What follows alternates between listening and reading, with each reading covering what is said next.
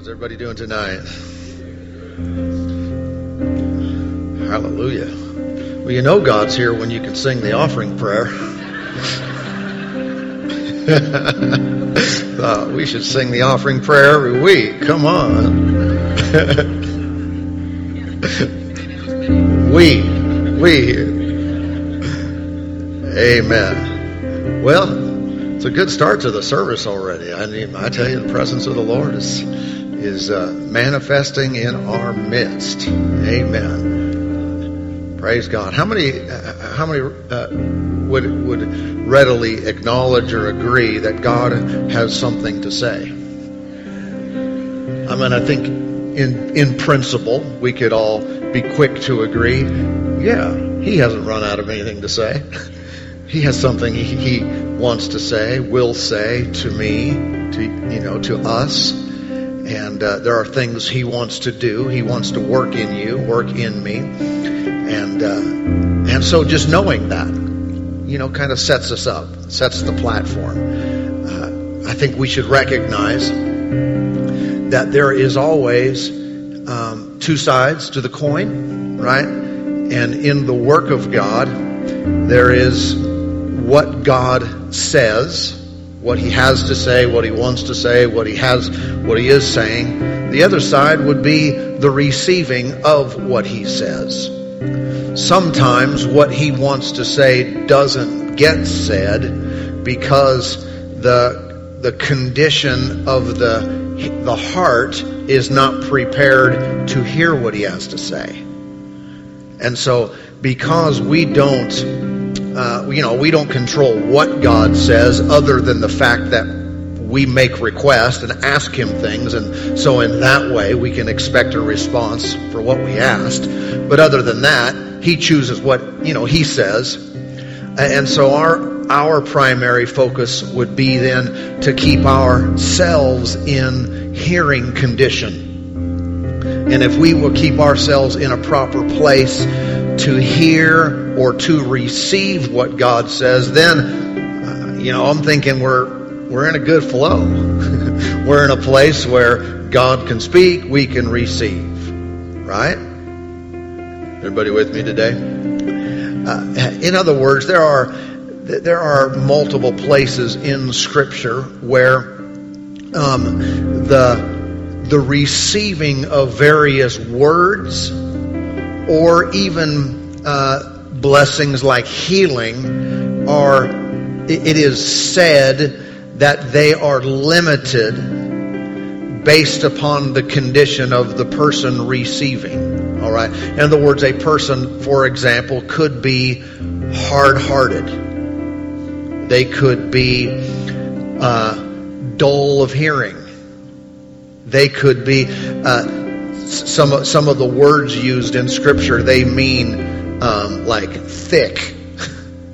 Their hearts become thick. Isaiah prophesied, and then Jesus quoted his prophecies about how people would hear but not hear. They would not get it, and because they wouldn't receive it, they wouldn't make any changes, and because they wouldn't do that, they wouldn't be healed. Right? And so I always want to keep myself in a spot where God can get through to me, where I am moldable, changeable, pliable.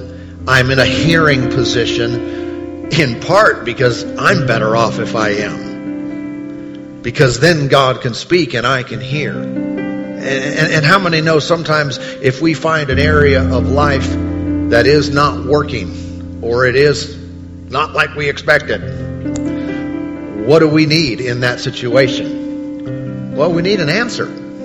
We need wisdom. We need insight. You could say we need a revelation. We need God to show us something. Well, if that be the case, then what do I need? An open heart. An open ear, if you will. An ear to the heart. I need to be in a position where I can hear it. And not only I can, but I will. I have a willingness to hear anything. Often, our breakthrough is right on the other side of the revelation.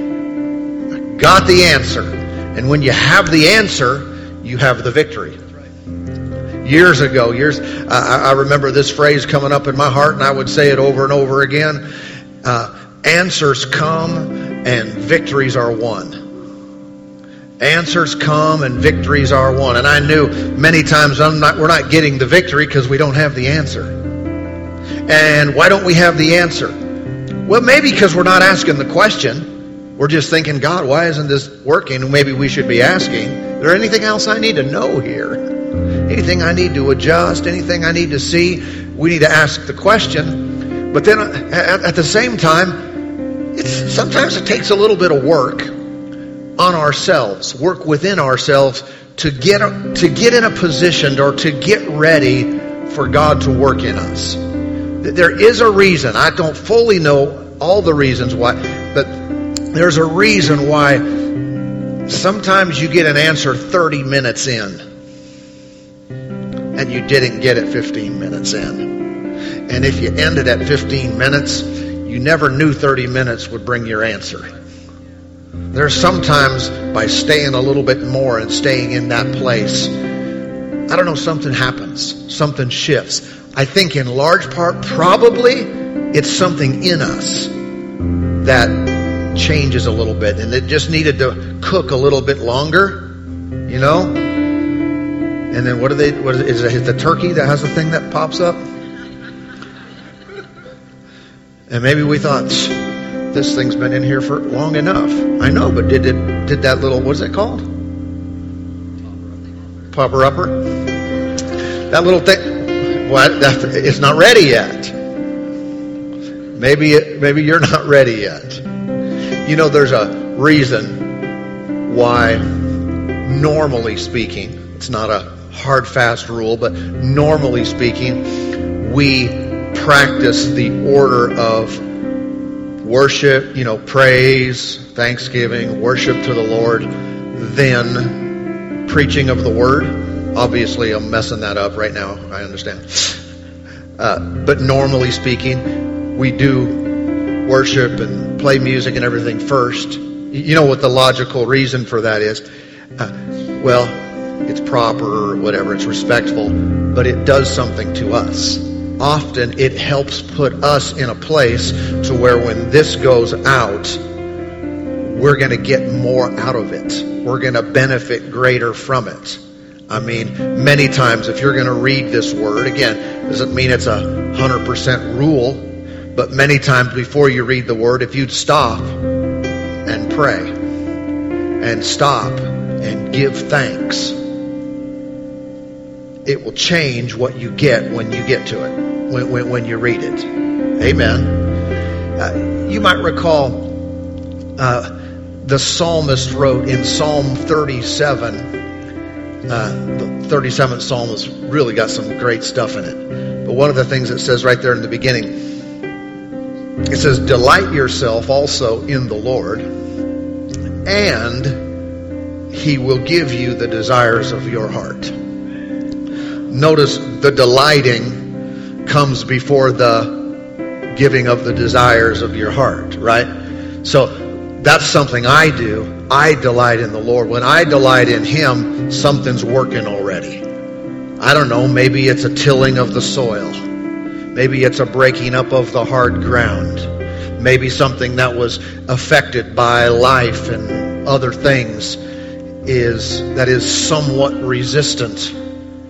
Maybe not even intentionally, but somewhat unreceptive to the great move of God. But when we begin to rejoice in Him, amen, we smile and say, you are good.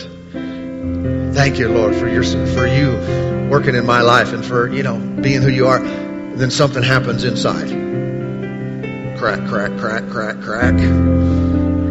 Get shuffled up. Now the seed can get in there. Boom. And sprout and grow.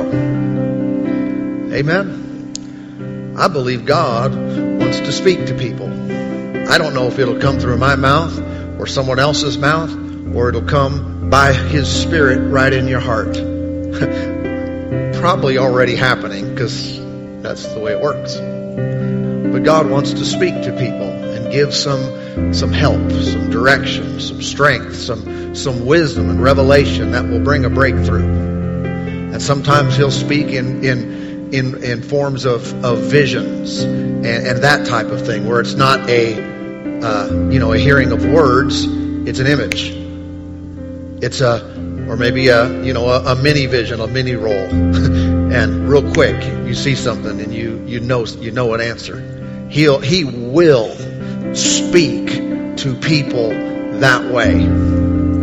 It's one of the normal ways of the New Testament church. I mean, when the day of Pentecost happened in Acts chapter 2, of course, it was a fulfillment of prophecy from Joel, and the prophecy was, in the last days I will pour out of my Spirit upon all flesh. We're still living in that outpouring today. And one of the words was, your sons and daughters will prophesy, your young men will dream dreams, or was it the other way around? Your young men will see visions, the old men will dream dreams. I usually remember how that goes, because supposedly when someone gets old, it's because they can't stay awake, and that's why they dream dreams. Well, the younger people are awake, and they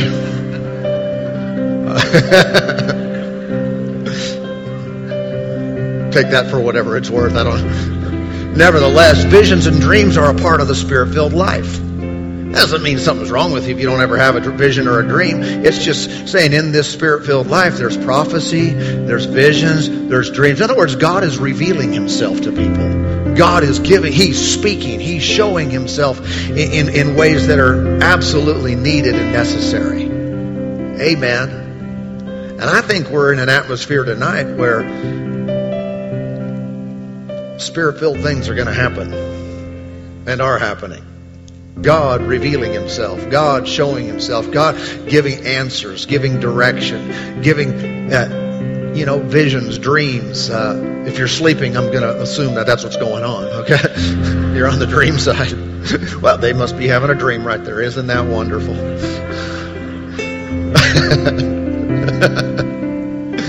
Amen. And then prophecies will come forth, like they do, and so forth. But let's just take a moment, and we'll see where the service goes from here. But let's take a moment and just, how can I say it? Till up some soil, break up some hard ground, make sure we're ready to go. So how can I do that? Well, you can do it by just saying it, communicating it to the Lord, saying, Father, give me a heart to receive, to hear. Help me tonight to be in a position, in a place to hear and receive from you. I humble myself. Remember we talking about that on Sunday. I humble myself under your mighty hand. I submit myself to your will. I'm open to you. I'm ready. Hear what I'm saying? You can put this in your own words. Or you can just say, thank you, Lord, for the Holy Spirit. He lives in me. And He's my teacher. He's my guide. He is the revealer of truth. He gives answers. Amen. And when they come, victories will be won. Amen. Let's just take a few